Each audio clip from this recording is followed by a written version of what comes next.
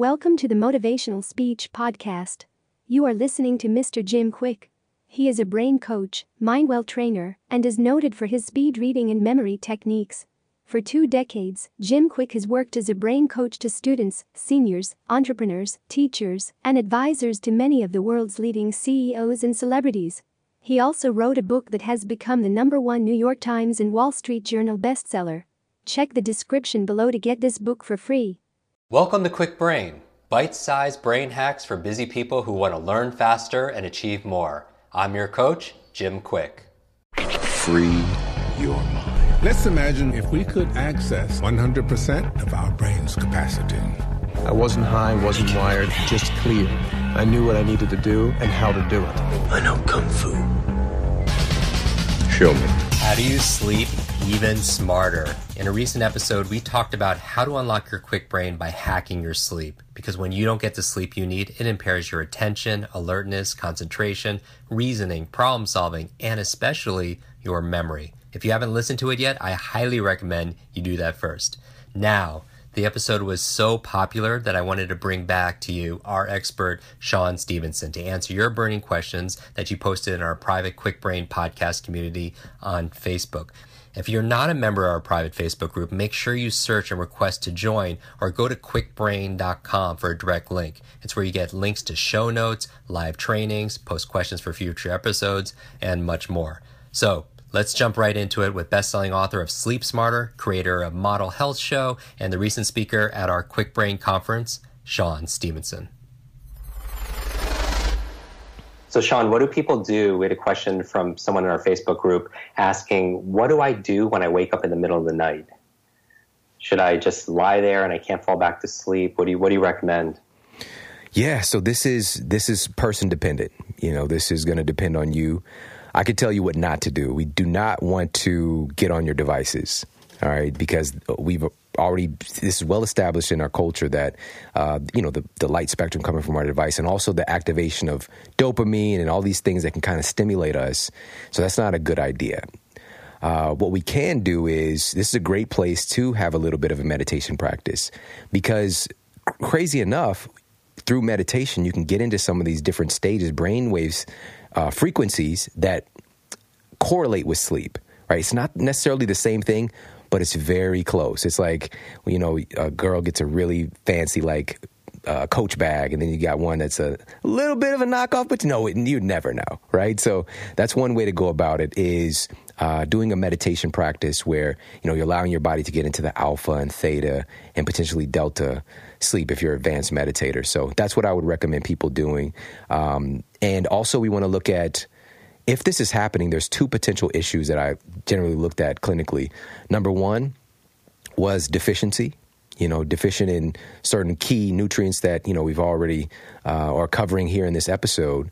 So making sure that they're not deficient and making sure that their hormones are operating in the right way. So for people, it's generally going to be cortisol doing the wrong thing. Cortisol and melatonin not being optimized. So we do things to help those things to get sorted out. Another potential issue, which is kind of weird, could be some kind of an infection, parasite infection, bacterial infection, viral infection, can be kind of messing with somebody's sympathetic nervous system. So that's another thing to look at. So I look at removing the cause rather than trying to figure out what to do when you get up, if that makes sense. I like that a lot. What about, so if someone be tested for Lyme or mold and all those things that could be contributing to people waking up? Yeah. And I'd recommend working with an integrative physician on this. So somebody who can look at the bigger picture and not just look at your blood work is just it's so cut and dry, but to be able to look at your blood work and hormone panels and see that it tells a story and have some better investigation on where to look for change. Okay, so let's go into this because we had another question when we're talking about the environment. And obviously getting rid of pollutants and such, EMFs or mold and all that. Somebody was asking about the ideal sleep environment. Shawn, what does your bedroom look like? Is it optimized for sleep? Is it different than other people's bedrooms, you think? Yeah, I recommend people to create their own personal sleep sanctuary. Somewhere that you can go that that you're creating this neural association, number one. Wherever you're going in your house or in your life, there's a pattern that's taking place. Your brain is always creating connections and looking to optimize behaviors. And so if you're going into your bedroom and it's the entertainment hub of your house where you've got your TV or maybe you're doing your work and that kind of thing, even if your intention is to go to sleep, your brain is going to be lighting up in certain areas for you to turn the TV on, you know? So an ideal situation, you know, we want to take the entertainment stuff out of our bedroom and just reserve it for the things that a bedroom should be used for, you know, sleep and sex primarily, you know, and keeping all that other stuff in a different place in your, you know, your apartment or your home or whatever the case might be. And also an ideal situation depends on where you live. But if there is what we're now dubbing light pollution coming in through external sources, so street lamps, porch lights, cars that are going up and down your street with the LEDs that are coming into your bedroom, that can actually disrupt your sleep quality. It might sound like, well, that's not a big deal. And I used to think that until I saw this study from Cornell University, and they had the individual to sleep in an otherwise dark room, and they put a fiber optic cable and a light the size of just a quarter behind their knee. And that was enough to disrupt their sleep cycles, that their body actually picked that data up and started to change what's happening with their brain waves. So our skin picks up light too. So getting an eye mask is cool, but you want to really get your room as dark as possible. So getting rid of that external light pollution is going to be something that's really helpful. And, you know, we could do like a whole episode just talking about creating a sleep sanctuary, but there's some real basic things people can consider for this. You recommend blackout curtains?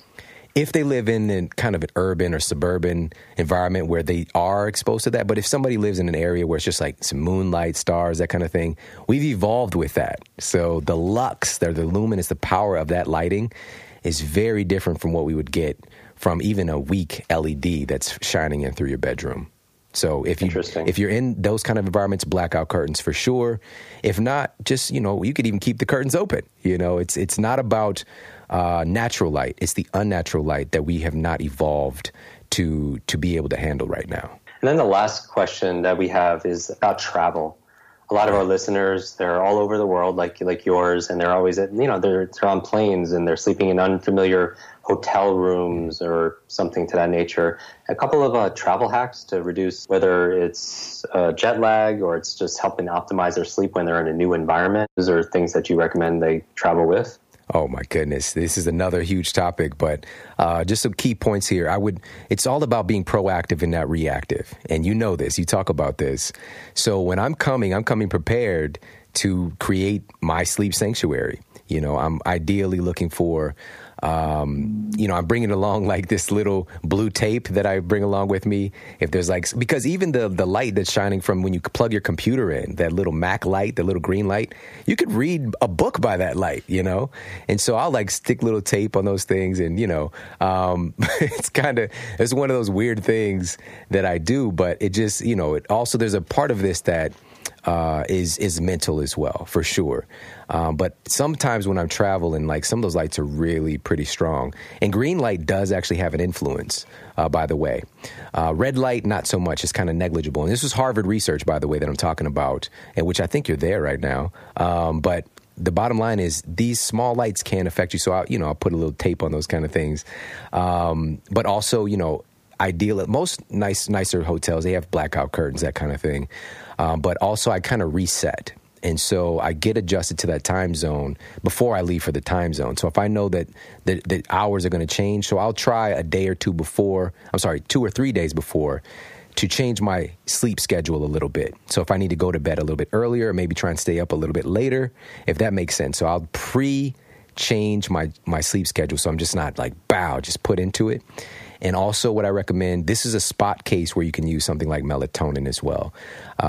According to the research, this is something where if you're using melatonin, and I cited this study in Sleep Smarter, it's not the best idea to use it consistently, like a daily thing or a nightly thing, because it downregulates your receptor sites for melatonin.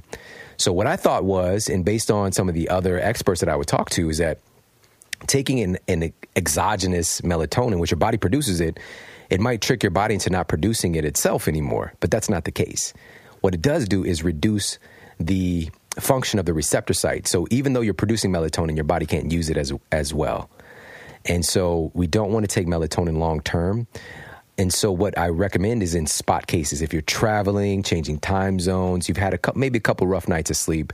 And I like sprayable or liquid forms because it absorbs much more efficiently. It doesn't go through the digestive process. So like sublingual, like spray under your tongue, that kind of thing. And so I'll do that when I travel. Definitely bring that along with me. And there's just a couple of tips there. There's so many more that we can discuss. But these are all simple strategies that anybody can employ. And I just want to make one point of just because you can buy melatonin at, your local drugstore does not mean that it's safe to take, right? We have to be more careful and adamant about the supplements that we're taking and do a little bit of research on our own. Any of us can go to Dr. Google for a consultation and not just take for granted that, hey, this is here, let me take this to help my sleep. But look at what's going on behind the scenes. And also there are other things that you can use that are much safer to use long term.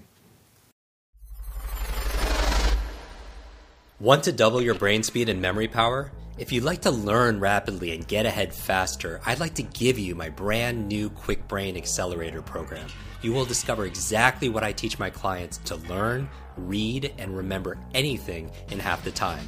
There is no charge. It's my gift to you for being one of our subscribers. That's kwikbrain.com. Or simply text the word podcast to 916-822-7246 and we'll send you a direct link. That's 916-82-BRAIN.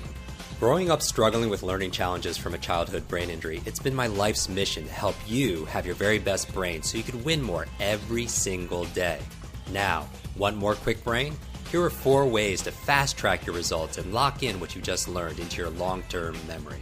Remember FAST, F-A-S-T. The F stands for Facebook. You're not alone on this journey. I invite you to join our free private online group. There you can connect with me, your fellow brain lovers, links to resources, and even submit your questions for me to answer in future episodes. Go to kwikbrain.com. That's Kwik brain.com. The A stands for apply. Act on what you learned today. Remember, knowledge is not power, it's potential power. It only becomes power when you use it. So use what you just learned. The S stands for subscribe. Don't miss the next episode and other free brain training. And finally, the T stands for teach. You want to learn faster now? The key is to lock it in right away by teaching it to someone else. When you teach something, you get to learn it twice. Here's a simple way to do that. Leave a review on iTunes. Leave a review with your biggest takeaway from this episode. You could also post and share this podcast on your social media. It helps us spread our mission of building better, brighter brains. And of course, tag us so our team can properly thank you. Hashtag QuickBrain, K-W-I-K Brain.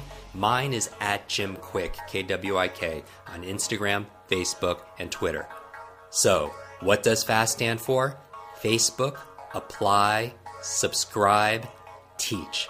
I'll see you in our next episode of Kwik Brain. Until then, remember, you are faster and smarter than you think. Welcome to the Motivational Speech Podcast. You are listening to Mr. Jim Kwik. He is a brain coach, mindwell trainer, and is noted for his speed reading and memory techniques. For 2 decades, Jim Kwik has worked as a brain coach to students, seniors, entrepreneurs, teachers, and advisors to many of the world's leading CEOs and celebrities. He also wrote a book that has become the #1 New York Times and Wall Street Journal bestseller. Check the description below to get this book for free.